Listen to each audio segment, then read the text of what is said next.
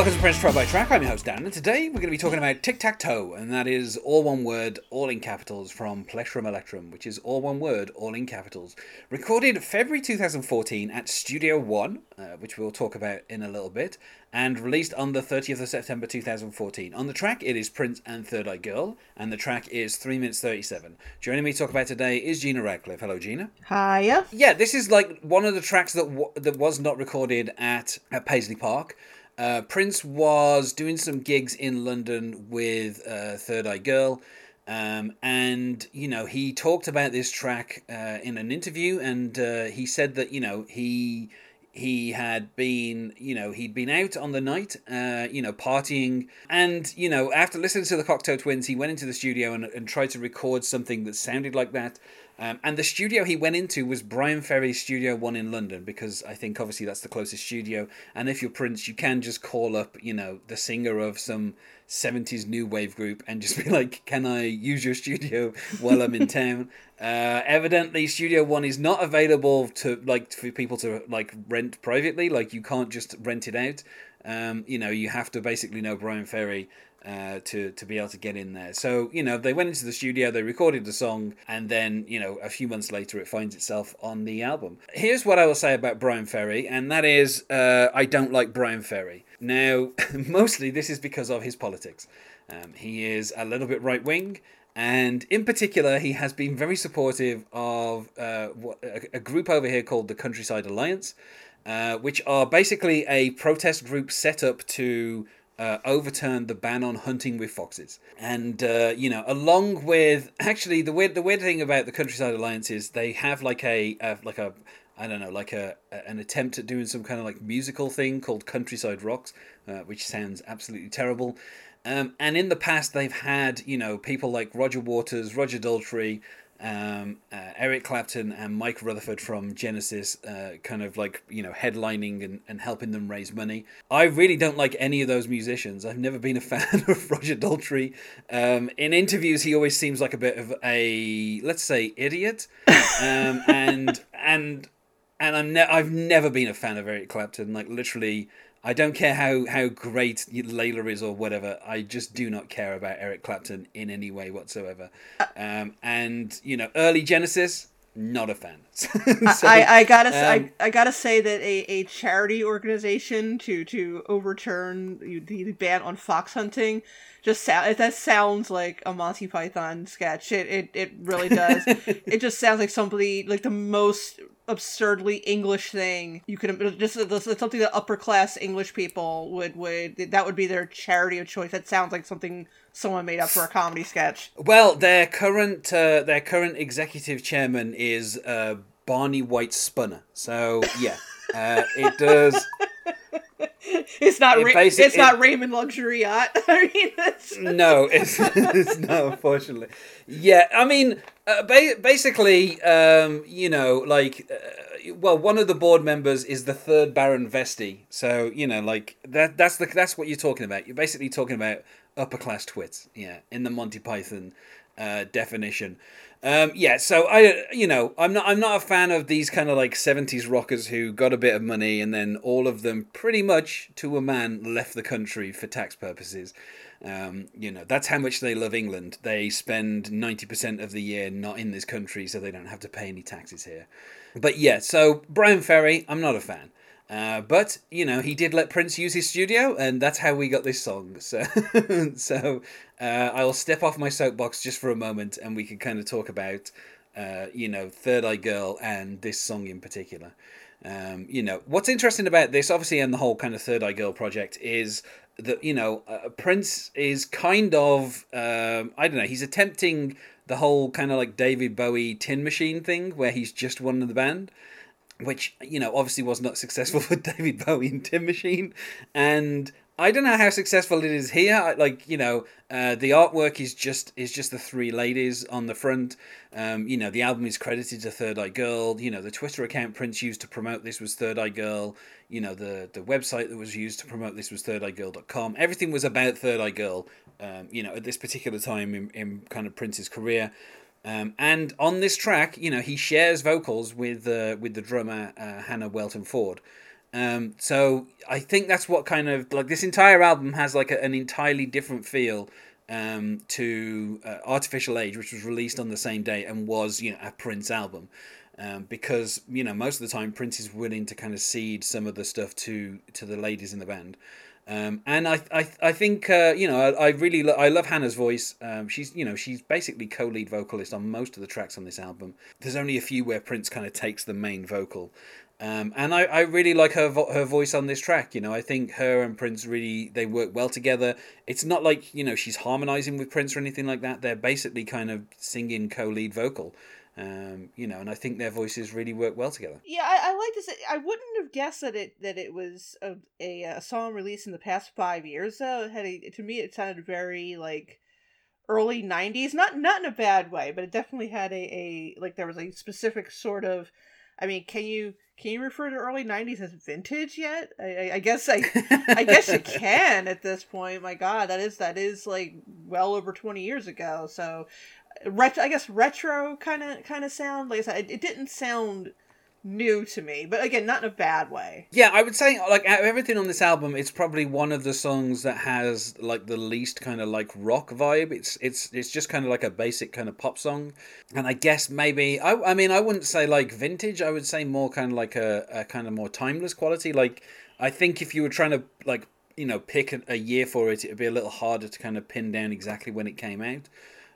Because it does have that kind of, like I don't know. Well, it certainly doesn't have like a 2014 sound to it. No, Although, no. if Prince is saying, him and the ladies have been out partying all night listening to Cocteau Twins, maybe some of that kind of like early 80s influence is coming through on this particular track, and maybe that's what gives it such a kind of, I don't know. Prince himself described it as an ethereal ballad, so I can kind of hear what he's going for. So and I don't know. I find as well that there's a certain kind of I don't know, it's not silly Prince, because when Prince gets silly, things kind of end up getting a bit more kind of like overblown and over the top. But I think that the chorus line of like a bunch of blind people playing tic-tac-toe, who knows where the zeros and the X's go. I just like that metaphor of like blind people playing tic-tac-toe. It's like, I don't even know how that would work. Like, how would they, like, have they got pens and they're just randomly, like, drawing over a page and hoping that someone wins? I don't know.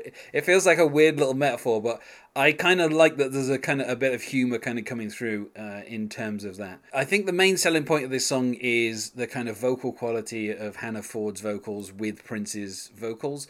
And, Prince is kind of, he's not in his falsetto, but he's certainly, at the higher end of his range when he's like singing with Hannah. I don't know, I just kind of love that chorus, because this idea of blind people playing tic-tac-toe is like, I understand the metaphor they're going for, but it still makes me smile just a little bit. Yeah, the lyrics to this are particularly inscrutable. Like it feels very much like almost like a free writing exercise. Like a lot of it doesn't really, I mean, it's pretty imagery, but a lot of it doesn't really make any sense. I don't know. I like the structure because it's not that simple. Like they kind of keep returning to the chorus, but like you say, yeah, these little verses are very kind of like, just like Sweet November. Here comes a pretender. I like the little internal rhymes as well.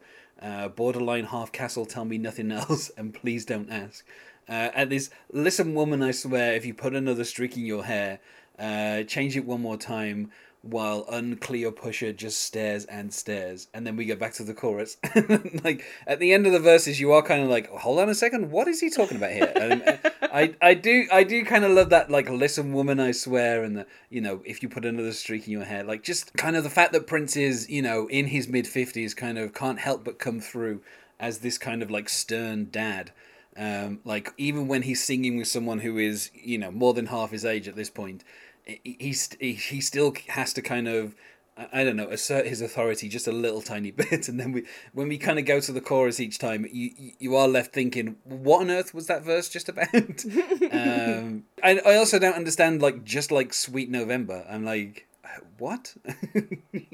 It's an unusual kind of, like you say, it does have the feeling of just like free writing, of just like, just put down like whatever fits in terms of like the the kind of syllables in the words that we need to fill this verse. Just put down whatever it is, and just try and hit the rhymes in the middle of the lines if you possibly can. Yeah, and then also I appreciate any song that ends with, I think it's dolphins at the very end of the song. Yeah, there's like a little like snippet of dolphin sounds, which it's like that's a nice chill way to end your song. Yeah, well, I mean, the kind of the final outro parts. I mean, I would go over the other verses, but they basically are just excuses for Prince to get mid rhymes in the lines.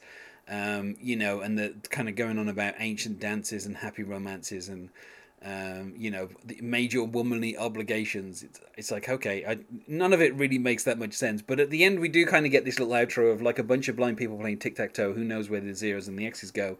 And then it's like off into the deep water, catastrophic down below. And that's, like you say, yeah, we get this dolphin sample, which sounds like the same sample that Prince used for the song Dolphin. Like in 1996, it sounds like that's, I don't know what the library kind of dolphin sound is that he's got, but it just sounds like, well, that's just being economical. I mean, if you paid 99 cents for that dolphin sound effect, you use it as much as you can. Yeah, So I mean, I guess I'd have to play them together to kind of just double check, but obviously the song Dolphin was just full of lots of kind of dolphin clicks here and there. So yeah, it is kind of nice that it just finished with that, and also it kind of like the last kind of couple of lines, it does kind of slow just a little bit, to kind of let you know it's the end of the song. And I don't know, I really enjoy everything on Plectrum Electrum, and I think Hannah Ford's voice, along with Prince's voice, they work so well together. It's kind of a pity we only really got like one album out of them. I think Hannah's voice does appear on a couple of other tracks on some of the songs on Hit and Run Part 1 and 2. But as a band, Third Eye Girl only ever did this one album with Prince. I don't know. I really enjoyed the song. I think it's it's a nice kind of little break on the album in terms of like its placement, and the next couple of tracks are also very rocky as well. So it's a little kind of break between some of the other songs on this album. So for me, I would say 4 out of 5. But I just really enjoy everything to do with Third Eye Girl. So maybe I'm a little bit biased. I'd say 3. The dolphin sound effects pushes it over to a solid 4 for me, though. That made me feel like I was like staying in a soothing spa. I was like, that's nice. I could just more songs should incorporate the coda of a dolphin at the end. I just think it would make just everything just so much more peaceful. Yeah, I guess, I don't know, maybe Prince was angling at some point to be in, whenever they remade the Flipper film, he was probably looking to get himself on the end credits. With all these kind of like throwing the occasional dolphin noise out. I think this is actually the 3rd time he'd used the dolphin noise. After Dolphin, I'm sure there was another track I talked about where he had like a dolphin sound in there as well. So obviously getting value for money out of that library purchase. Best 99 cents he ever spent. Yeah. So I feel like we said about as much as we can about Tic-Tac-Toe. So the song, not the game. Obviously, the only correct move in Tic-Tac-Toe is not to play, as we found out in 1983. And also that game is extremely irritating. If you know how to shut it down and just stop playing that game. So let's go to plugs. Is there anything that you wish to plug, Gina? Yeah, I am the co-host of the Kill by Kill podcast, in which we talk about horror movies, focusing on the characters. We have just recently started getting into the Nightmare on Elm Street series. I am also a writer for The Spool. I do film writing and TV and movie reviews.